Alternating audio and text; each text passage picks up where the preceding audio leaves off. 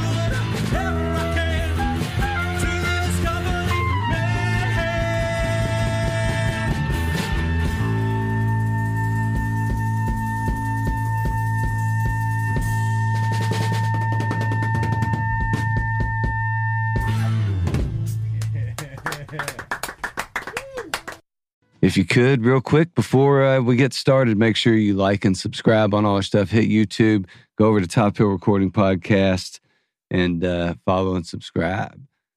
Our guest again tonight, Limestone. You guys, everybody, how are y'all doing tonight? Hey, what's up? Great, thanks. Hey, we had a killer 4-song set earlier, man. Yeah, it was dope. Oh, man, thanks so much. Thank you. I appreciate They even y'all clapped. being patient. That was Oh, yeah, impressive. you gotta. Yeah, I mean, y'all sounded great. The mix was good. I love the songs. Like, band is very unique. I don't like. I mean, I read your all's like Spotify bio, but I don't even really know how to describe your all's like sound or what you all would call We've it. had the same trouble. Yeah, I don't think we Everyone either. has said that. Everybody said that. And It's a group of people playing music, and each song sounds different. Well, all 4 songs were very different. we don't have any rules for our band. It's whatever music comes out, comes out. When you guys know, the first time you tell somebody, like, oh, yeah, I'm in a band, and the first thing they goes, well, what kind of music do you play? Yeah. And I'm always like, well, so we hit a little bit of this and a little bit of that, and then they just get more confused the longer I talk. So like, it's kind of a rock band. When you have 6 people, I think you probably, and especially if you have 6 open minds, music is going to take you in a bunch of different places with all the influences you have, especially, instrumentation. You got Way doing keys, violin, you got the trumpet, a horn section in the band all by himself because he's so good. So before we get too deep into that and kind of how we got to this point to where Limestone is and how Limestone got together, why don't everybody going from my left introduce yourself and tell what you do in the band? Yeah, so my name's Blair, and I try to play drums. My name's Wei. I play violin primarily and do keys. I play ukulele on that one song, and I sing on that one song.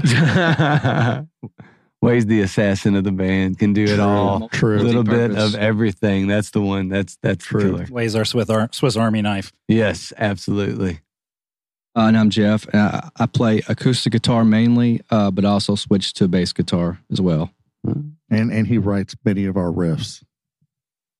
Yeah, I'm in sub. I sing lead vocal on, I guess, the majority of our songs, and I play bass on, I don't know, a little more than half of them. And sometimes I'm just doing vocals. So You played Well, ukulele for us too. Oh, and keys. Yeah, I took over keys and ukulele from Unsub. So Oh, okay. Keys is probably my primary instrument. So bass is actually kind of new, somewhat new for me. So yeah, I'm John, and I am the single trumpet player here. One song that we didn't do tonight actually requires flugelhorn.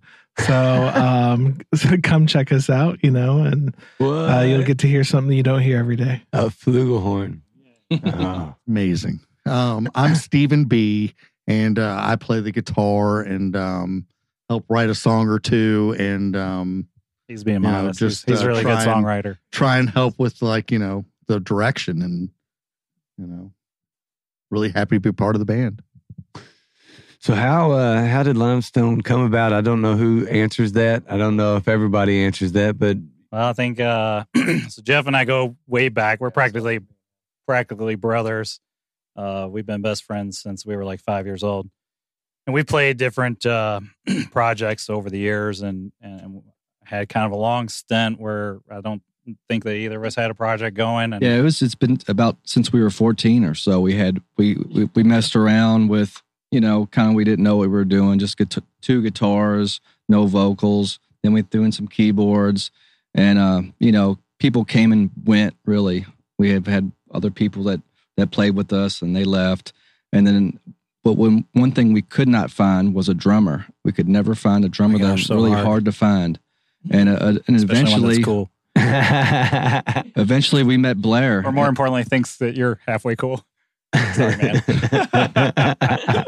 Eventually we met Blair, and it was like when we met him, it's like everything like came together finally. Because we just needed that drummer that just held a rhythm. That other dad. Well, that drum machine stuff Yeah. you're doing was pretty cool. You showed me when I first The drum got machine just doesn't do it. It keeps a beat, but it's just soulless, and just it's hard to do something with. And, Unless you're just an amazing drum programmer, which neither of us were. So, but But then, yeah, so once Blair was coming around, and then we still had a few come and go. So since Blair, how long has it been?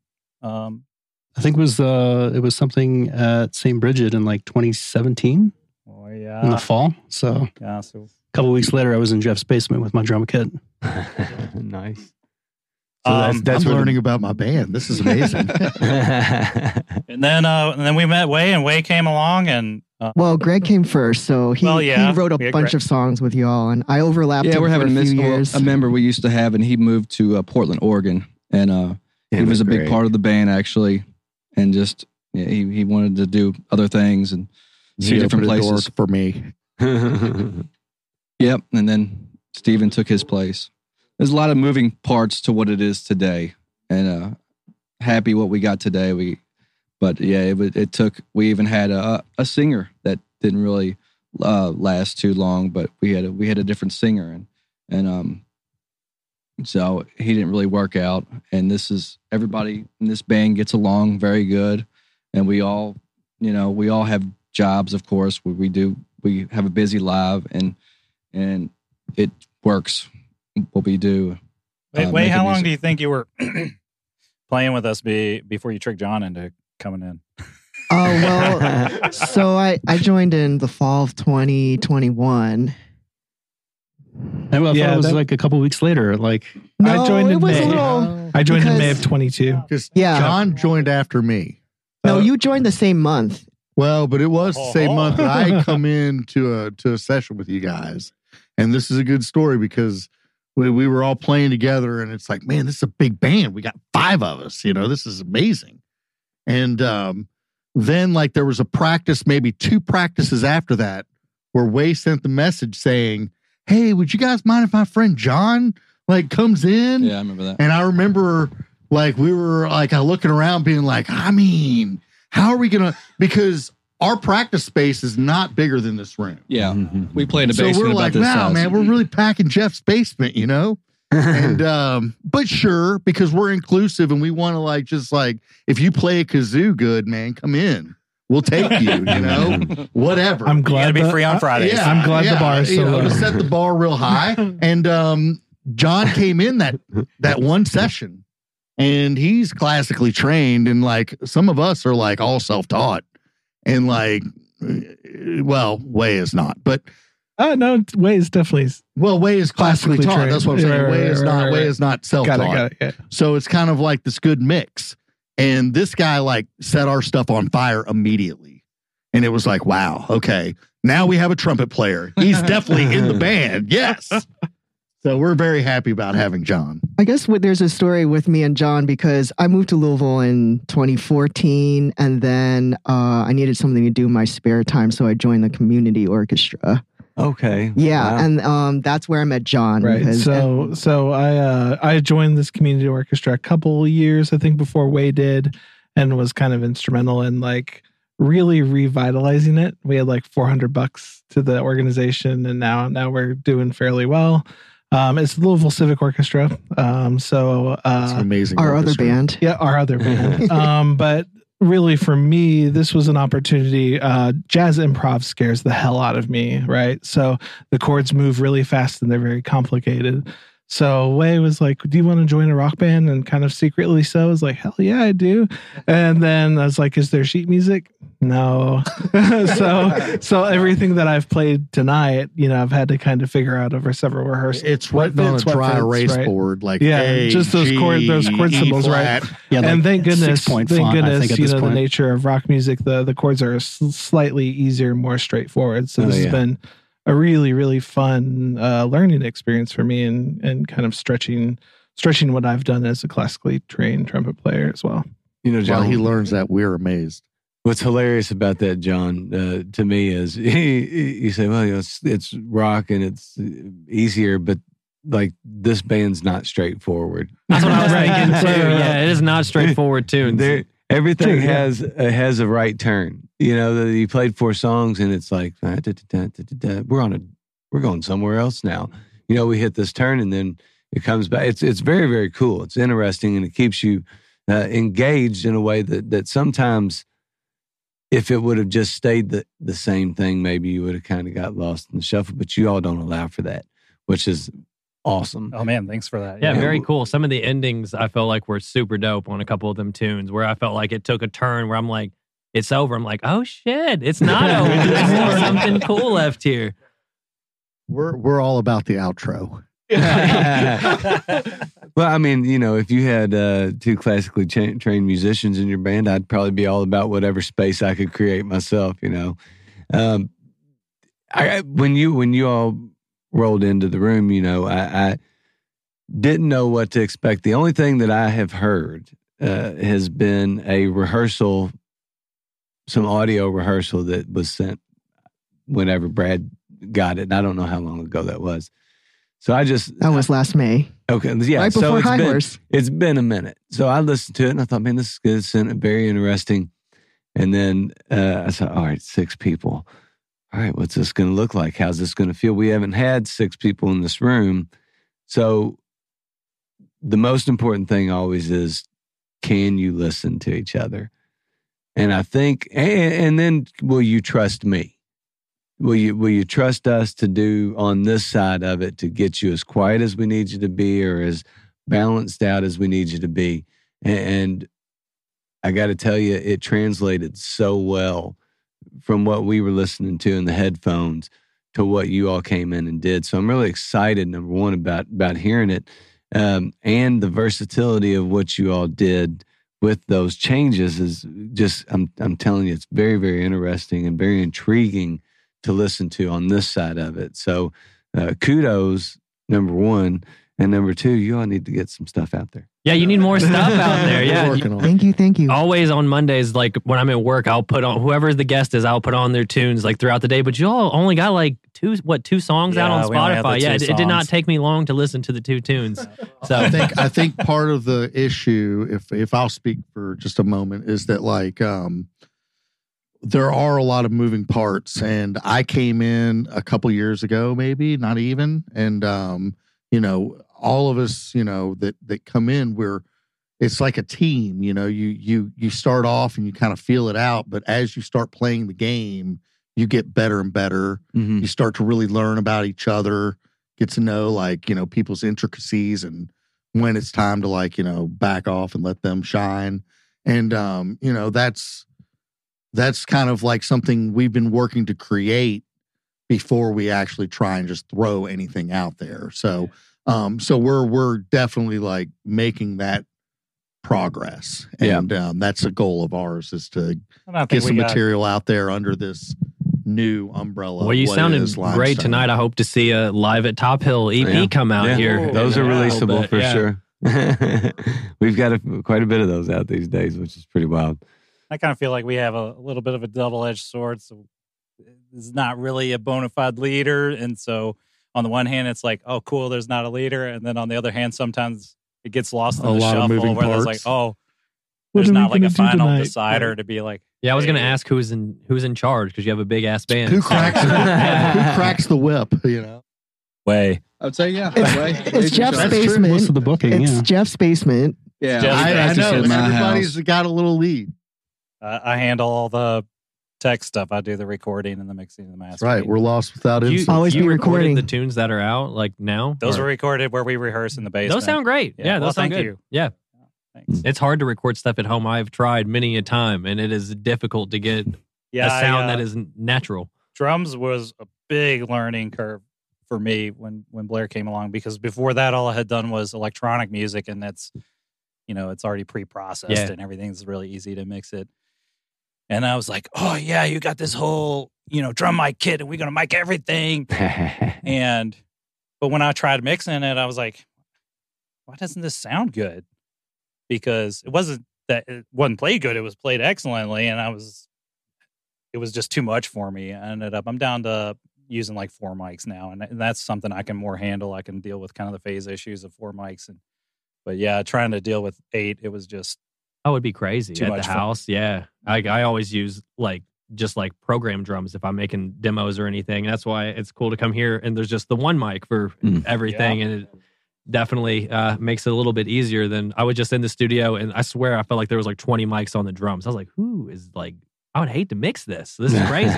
A one mic scenario actually ends up teaching you a lot, because I think I had a day where my equipment wasn't working right, and we were like, well, we're going to record rehearsal anyway. And so we just stuck the one mic right in the middle of the room, and I was like, well, we'll just capture it the best we can in here. And then I listened back, I'm like, how come this drum sound better on this one mic than when I was mixing 8 channels of mics? Mm-hmm.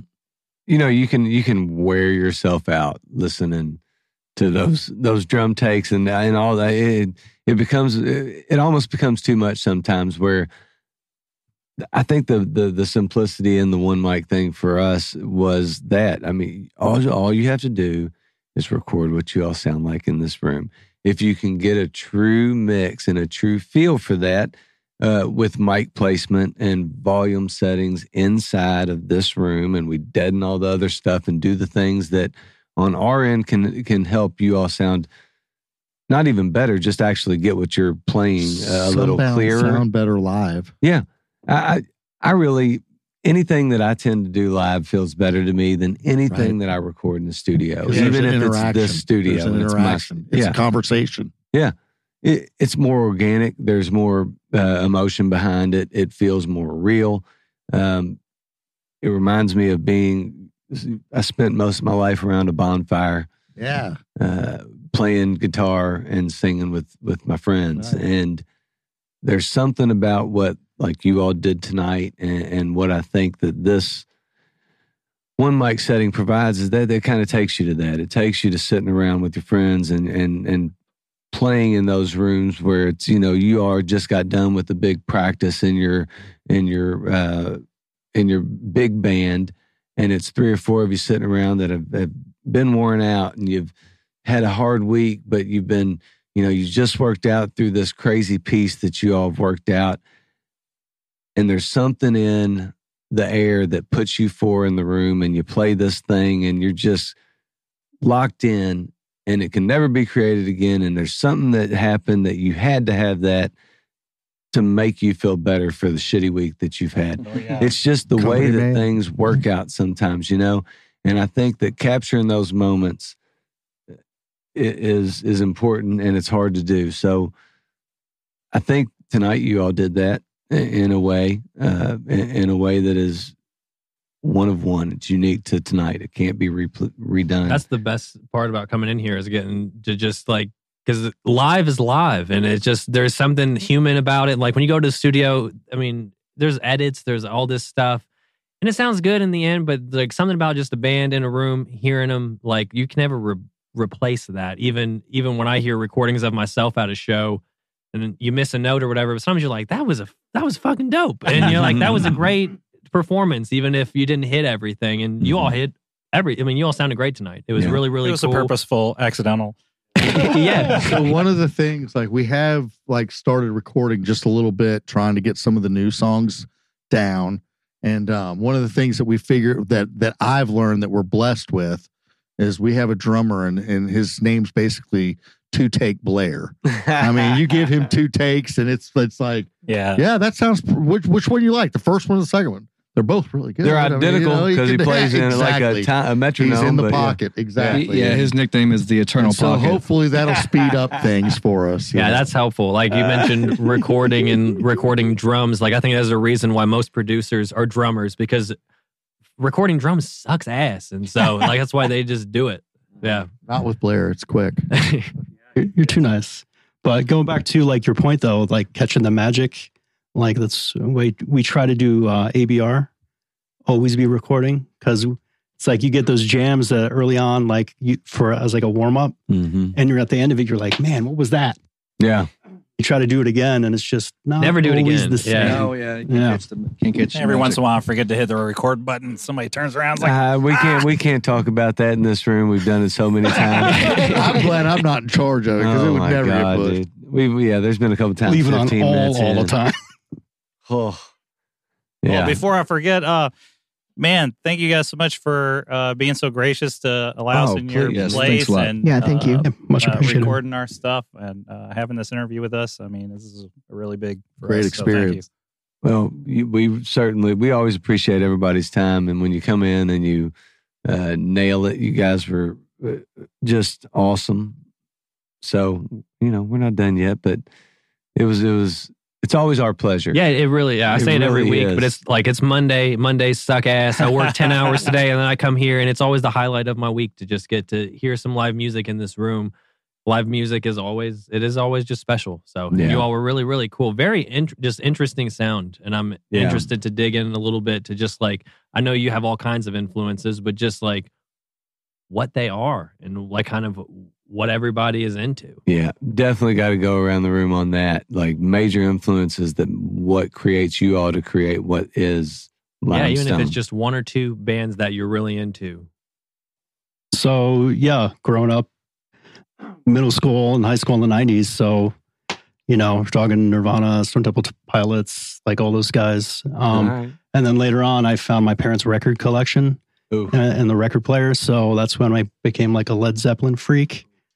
And then like Cream and Hendrix. And you know what? I heard some Bonham on that third song. I heard that. So I'd say those are the major ones for me. Right just, on. broad stroking. Can't go wrong. Can't go wrong with any of those. What about you, Wei?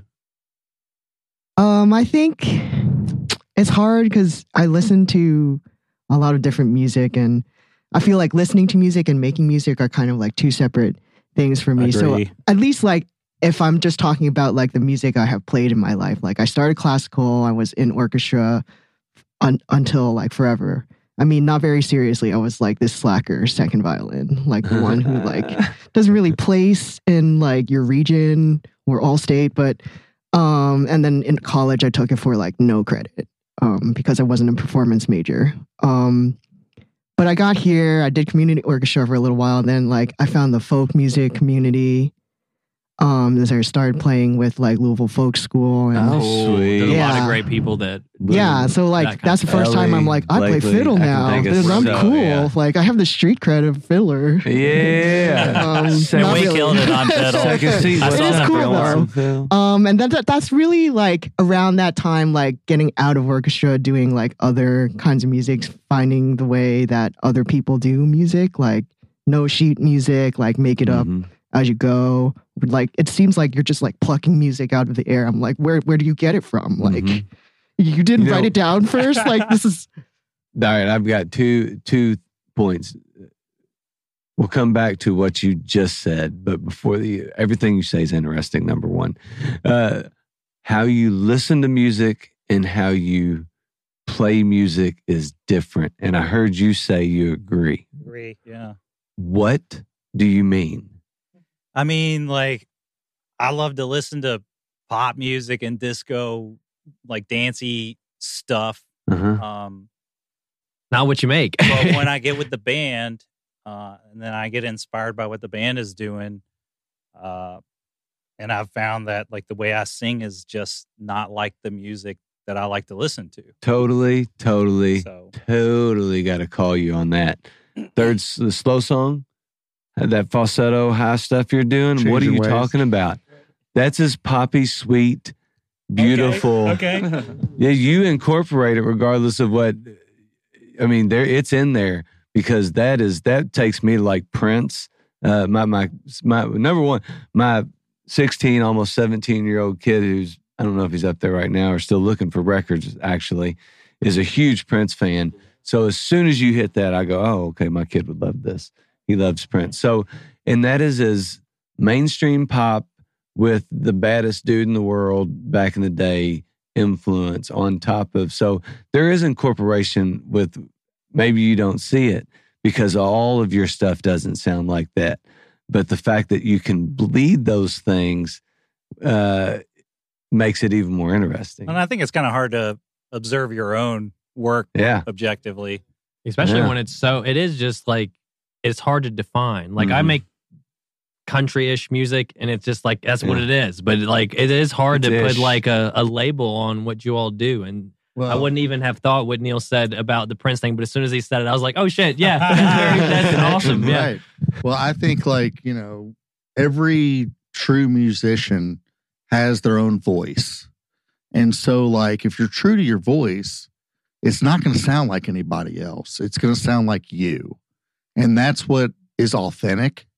And I think that this band has many different voices that are true to themselves, and it creates a totally different sound for every song and every influence, because we do come from just different backgrounds, and it's it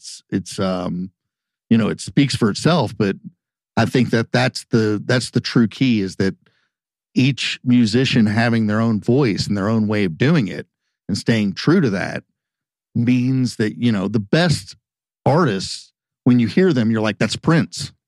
I know that's Prince, Those are the guys that have their voice. And so it's like, don't try to be just like them. Yeah. Be your own voice, And it's fun to be that. And I love that the band does that. Of the 3 songs I sang tonight, I only wrote lyrics for one of them. So the one song was written by Jeff, and the other song was written by Steven. In Insub's voice. Well, here, the fact that you say, and I'm going to get back to point number 2 in a minute. I won't forget. I wrote it down, which I don't usually do, but it's important. Something that you're speaking to when you say that, you wrote one and you wrote one of those tunes, and you wrote the other. I'm assuming there's three writers on 3 different songs that you sang tonight. And also what you were speaking to is being true to yourself. It's not even necessarily that. It's that everybody allows the space to listen to each other. There is a trueness to yourself. Have a voice and listen. But if the 5 other people in the band didn't have open ears to what was going on, it wouldn't work that way. It wouldn't be as easy to go, yeah, I'll sing that song. Oh, hey, I wrote this song for you. That doesn't necessarily happen very often. It doesn't necessarily happen in a lot of bands, or it doesn't happen in a lot of bands.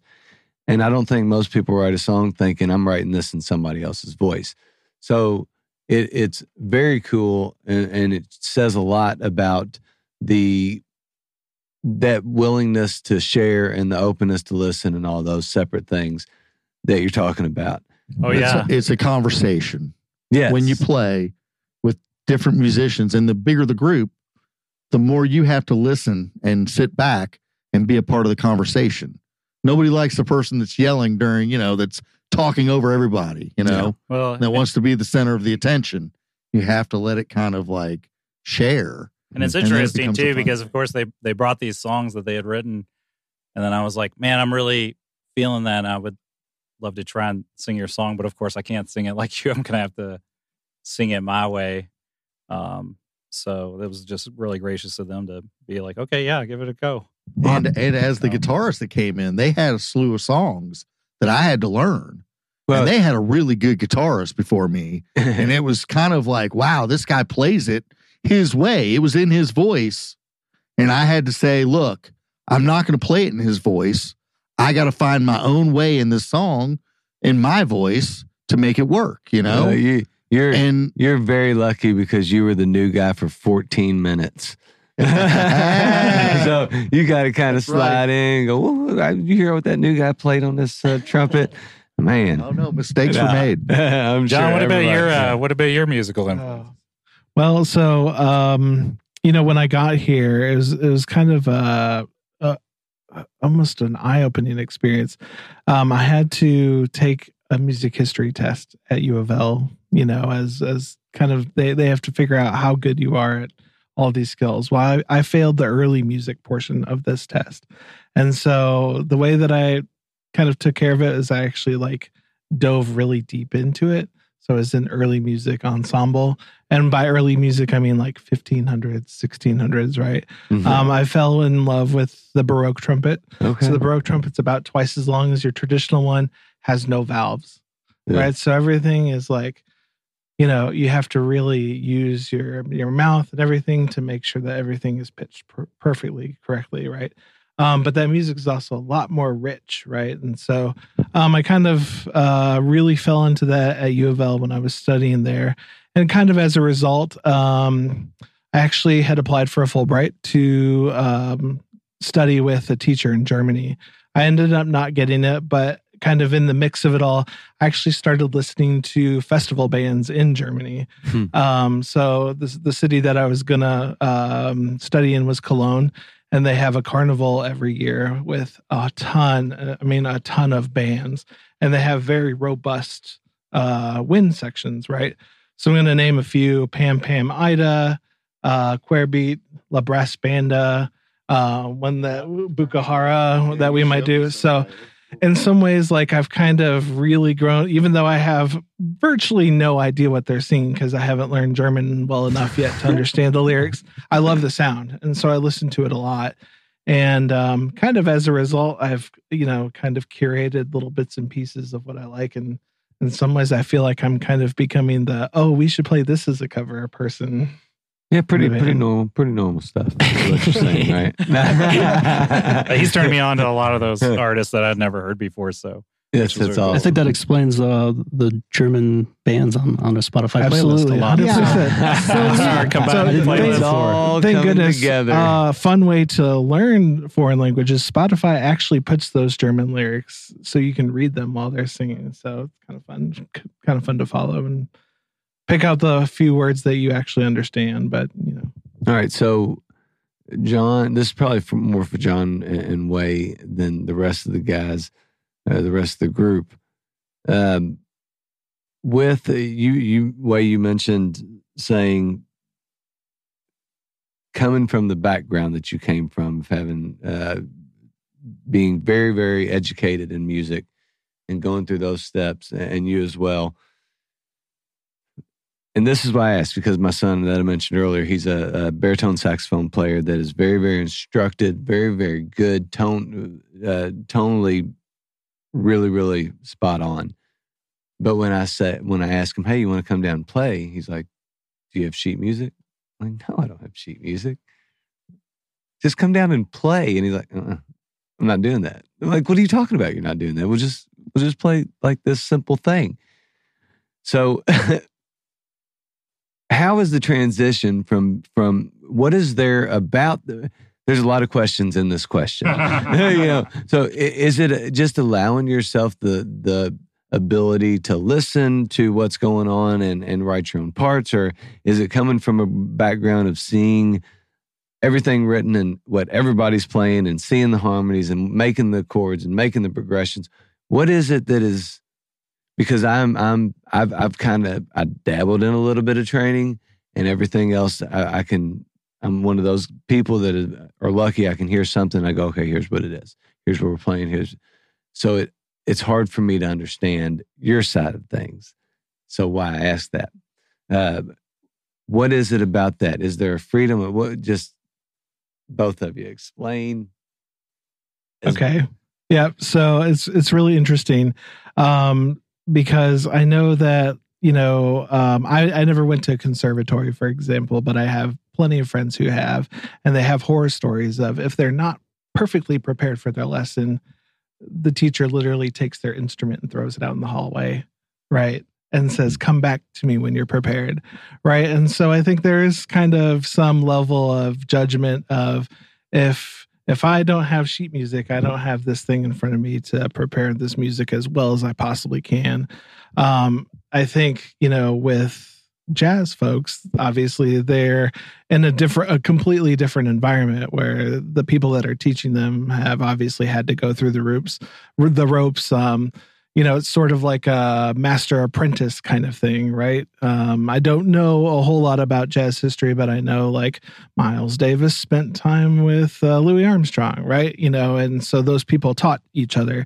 And I imagine there was some level of compassion and kind of openness to let those people screw up a little bit, right? Where maybe in the conservatory, that's probably not something that's real. Mm. Yeah. There's these two YouTube comedians called Two Set Violin, and they go a lot into the culture that is what John was just talking about, where it's like hyper competitive and like you develop this like complex about being perfect.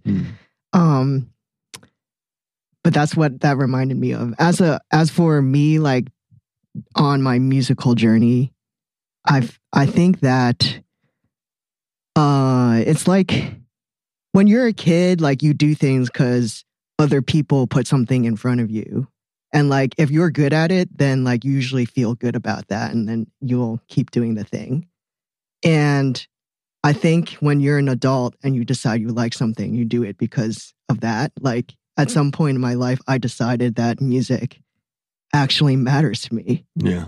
And so that's why I started like going out and seeking musicians and like what music means and what it means to make music. Like before I'd be like, oh, I like read music and I play the music. I didn't like learn anything by ear. So that's like one of the things that I learned first when I like I will say sometimes I'm playing a chord or I'm playing in the key and I have no idea what key I'm playing in. But I can just ask John or Way, and they know exactly what key I'm playing in or what chord I'm playing, and they don't even play my instrument I'm playing. So they're a big help to me because I've just played by ear, kind of like what you were talking about, and they just educated me on how to be a real musician. You know, I don't know, like that's an attitude I find a lot, like with people who like taught themselves, they like don't feel like they're real. And I feel like I'm not real because like I didn't like imposter syndrome type of deal. Yeah, like but I didn't do this because I wanted to do it. Like you actually did it because you wanted to do it for the entire time you've ever done this thing. And they found these guys. What I love about them is they found some people to fall down the steps with. You know, they're like, these guys are making mistakes all the time and like whatever. falling down the steps, but they land on their feet. They're like cats or something. And it's like, yeah, you know, like it's okay and like just play what you feel, and you know, to be fair, and it's inviting, and you know, like, it's fun. As I say, from my perspective, again, like learning how to improv and fit in with the music, kind of first time, right? I'm doing the same thing, and I think that's what's really exciting. It's funny that you talk about your journey of it being in front of you. Well, my journey into music was, I remember getting like some Fisher Price piano, like, you know, and like learning how to play the Mario theme song on it, right? So like my first thing was literally like, trying to figure out what things sounded like, right? You know, and then like for a long time I became a church musician, and I would, you know, kind of conduct a choir, and it was just blown away that one of our piano players told me that she didn't know how to read music. I'm like, are you kidding me? Because you're like killing it right now. Like, how is that possible? And so, you know, kind of being in here and like being able to work in a space that's just free for me to explore without any judgment of how many notes I'm actually playing right or incorrectly is nice. And as an unschooled fool of a musician, you know, my thing is if you make a mistake, repeat that mistake. So that people are like, oh man, he meant to do that. I see now. Yeah, it's like he did mean to play that. Right. Okay. Yeah. There is some jazz book that says there are no wrong notes. As long as, you know. I find it. Go ahead. And them coming along was kind of a big paradigm shift for me, because it's like the stigma is opposite at the two ends of the spectrum. Yeah, I'm so glad you're tying this in. Because Way comes along and then I'm like, oh, well, you know all this stuff and you're classically trained. I'm getting kind of intimidated, you know, because I'm like, well, I have very little training, and, you know, my music theory understanding is kind of rudimentary and mostly about feel and less about, you know, knowledge. And it just never occurred to me that someone with a better level of understanding and knowledge of the theory would be able to enjoy playing together with someone who's having struggle just to speak the same language. And so I'm like, well, you know, I'm not going to be able to tell you the note and the chord necessarily. So it might be a little bit of a struggle, but they never made it that way to hang out with us. They never made it like, oh, this is such a hassle playing with you guys. Honestly, it took me a couple tries to get into a band. So like this was like really like, I had tried like making a band with like some people I knew at work, like a drummer and a guitarist. And then like we could never like practice regularly. And I was like, do these people even care? Like, and then at some point I like met Jeff. I was an apprentice. I'm still an apprentice electrician. Oh yeah, we're both electricians. Yeah. There's 3 electricians in this band. You should have seen me a couple weeks ago. You would have been shocked. Well, I'm sure you guys can attest. It's big struggle to try and keep a band together. Yeah. Yeah, I think that's the thing that what 6 of made them. the most Six. impression on me was that like Jeff was talking about like, oh, it's like a Friday night tradition. We've been doing this for years, and I'm like, oh, you like care? Yeah. Yeah, it's a want. Number one, it's a want to you as a musician of any sort that's in any type of band, leader or player in that band, you want buy-in. You want everybody that is in the band to want to be in the band. Yeah, generally for me, you want everybody in the band that be their thing. Not only just to be in the band, but they really want to be in the band. They really want to be a part of it. They really want to write. They really want to perform. They really want to do those things. And sometimes lack of hinders the rest. So when you have enough like-minded people, it makes that thing go. But I do find it interesting. I love the tie-in to what you all were talking about with having you all who are trained and the guys who think that they're not trained because they've done it themselves instead of went through a system. There's always that gap of, am I good enough? The one thing that I found out in 202 episodes is that nobody feels like they're done learning. Nobody feels like they're better on any level. We've had stud singers. We've had the Scott Smiths, and we've had the stud players and singers, the Ellie Ruths and the Dusty Bows, and I can just name a million different people. Those are the people I can think of offhand because they're in my lexicon. And groups like the Pretty Goods and so many other people that come in and they always talk about how they're not there. They're still It always trying. feels like there's the next step. And it's like, how do I like feel like I'm so close, and how do I scratch my way up to this next step? There is no there, though. There is no there. What is there? There is no there. But where is there? Yes. But there is a journey. Yeah. And that's all it is. So, like, it's about saying, hey, I got more to go, and just like pushing through and not saying that I'm not good enough. It's just that I'm on a journey and I'm constantly like wanting to test myself. And, part of playing guitar, when you first pick up a guitar, or any instrument, you're not very good at it. You're very bad. And it takes a lot of like, hey, I'm willing to step in on the journey and try and get good at this thing. And then finally it sounds okay. And then you're like, I'm going to play it more. And you just keep that going. And if you're a true musician, that never stops, because if it does, then, you don't need to play once a week or twice a week or there's that. But there's also a true vulnerability in that artistic mind. Oh, sure. That almost has a pain inside them. It's a weird piece. It's almost a nakedness. It's something. It's hard to put a finger on it because everybody expresses it different.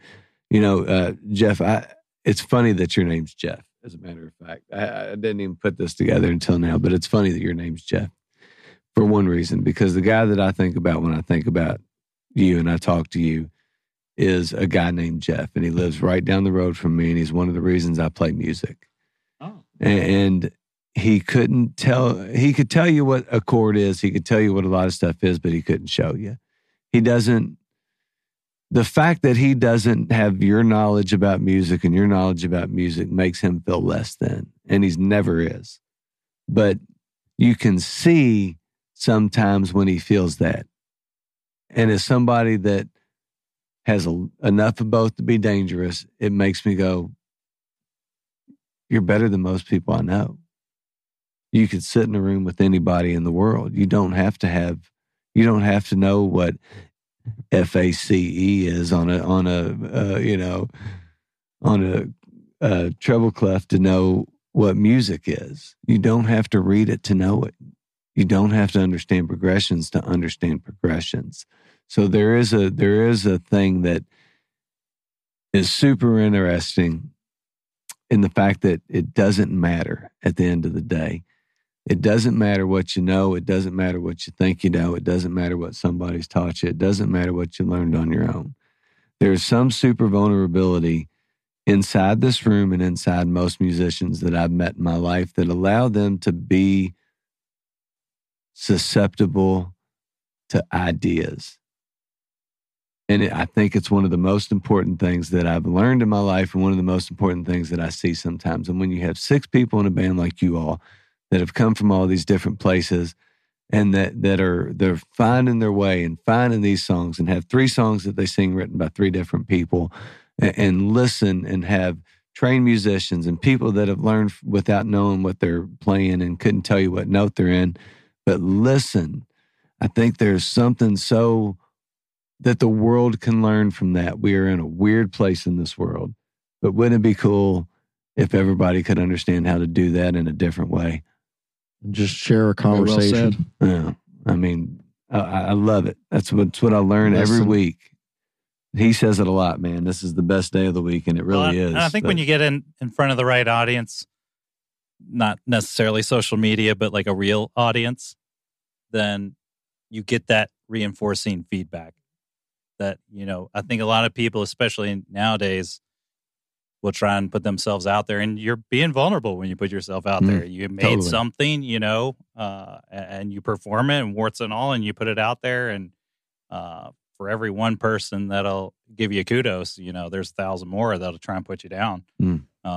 So I think that's probably why these musicians are like that. It's so easy to be like, oh, well, I listen to the radio and everything just sounds so polished and clean and fantastic, And it sucks. And maybe it sucks, but I mean, it doesn't. I take that back. It never misses a beat, and then you're like, well, I'm learning over here, and I'm creating, and I'm molding this, rough thing, and trying to turn it into a diamond if I can. And so I think it's just really easy to. It sucks because of comparison. It sucks because you go, well, mine doesn't sound like this. It's tough. Yeah, I feel like no matter what kind of art you're doing, no matter how good you are. I know great guitar players who still are like, I want to quit sometimes, and you're like, why the fuck would you quit? You're the best guitar player I've ever seen, and I feel like it's tough because there is no end. It's just like it is a journey, and you never get there. And so when you see people ahead of you, maybe in the journey or whatever however you want to put it, you go, why am I not there? And it's just because you're on your own journey. Or you lose the drive to get better, and you're just like, I'm in a spot, and I don't really care anymore. Mm-hmm. I want to tie that point into why I thought, for me, that listening to music is different from creating music. Please. Thank you. By the way, that camera says low battery on it. Don't worry about it until it's dead. Okay. We're almost done here anyway. Yeah, so the music I listen to, if I'm just like have my headphones on, like it's super polished, it came through some studio and they're trying to get you to stream it over and over again. And then like I get out into the real world and we're all talking about live music, and I like sit there and I see the muscles of the person move who's like moving something so that a sound will happen, and they planned it. And like I'm breathing the same air that is vibrating with that sound. Mm-hmm. And suddenly it's like, oh my God, this is why. Yeah. And that's sharing. That's sharing. Yeah. So it's like part of it is like an all sensory experience. And part of it is that like when that whole picture comes together, I'm like, oh, there's a person there. They cared. I'm like receiving their message right now. And their joy in their work is going through that sound wave too. Yeah, I think so. I really feel strongly about being part of the music community. And that's, I think, what pulled me into like really making music. You hit Louisville folk music. Yeah. It's hard not to be one, to be a part of a scene, because that Louisville folk scene's tight. Dope, yeah. Yeah, it's awesome. And if like earlier, if the band was talking about a little bit like, a leader. I'm like, I'm not a leader, but they sometimes joke about me being a manager. Because I'm like the one who's like, we got to like get out there because we need to be part of everything else that is happening. Like I see people doing their thing. Like I'm like one step from there, except I need to get 5 other people's schedules, to coordinate to do that. One and thank you, Way, for in that. The group. So like that's why I'm like reaching out to you all, because you all are pulling people together too. We're doing our best. Like this is like the reason. So, Way, I guess what we need to ask you as the band leader and director for everybody for everybody that wants to find Limestone, where can we go and find you all? So we have an Instagram. I usually run that. I'm not on Facebook, but stuff does get double posted to Facebook. Insub is kind of in charge of that. So we're Limestone Band on both Instagram and Facebook. We're trying to get our stuff up on streaming platforms, including Spotify. I think we have some stuff on YouTube that's live, that's not already recorded. Yeah, I think there's a couple of videos from like Magbar and some other locations. Yeah. That's where we are online, really, but you should come out and see us live. Absolutely. When do you play next? We're trying to play at the Chapel St. Philip Neri. Oh, cool. Very cool venue. Yeah. So I live right near, well, everyone lives pretty near there except John he's the farthest in Fern Creek, but everyone is like Old Louisville. He's a creeker. Yeah. Old Louisville, Highlands. It's all right. He's got the closest drive to get home. Don't worry about it. Yeah, but we're going to be playing there February 2nd. We're still confirming the other bands. And I might try to ask some other artists to like table there just because like they're not selling alcohol. Just might as well get like zine makers, comic makers come in. Those are my dreams. We're still trying to make this happen. So evidently you're the boss, so make it work. All right. I'll follow those dreams. All right. We just had a show Saturday at 21st at Germantown. Great spot. That's a cool room. Yeah. That room is evolved. I'm too. playing there in like great 2 weeks. stage. Yeah, it's awesome. It's a great bar, and we played there twice, and they got a good setup, and we played after a nice comedy show, and it was a wonderful time. Sweet. I've done it. I've been the encore to the comedy show. Yeah, it's a great bar. And I've got some comedy songs that I could do. Yeah, you go try them out. I do. I got some. All right, so everybody else, check us out. Top Hill Recording on Instagram. Subscribe to the YouTube. It just takes a second. It's easy to do. That's the best thing you could do for us. Subscribe. It's to easy YouTube. to do. It's free. It's easy peasy.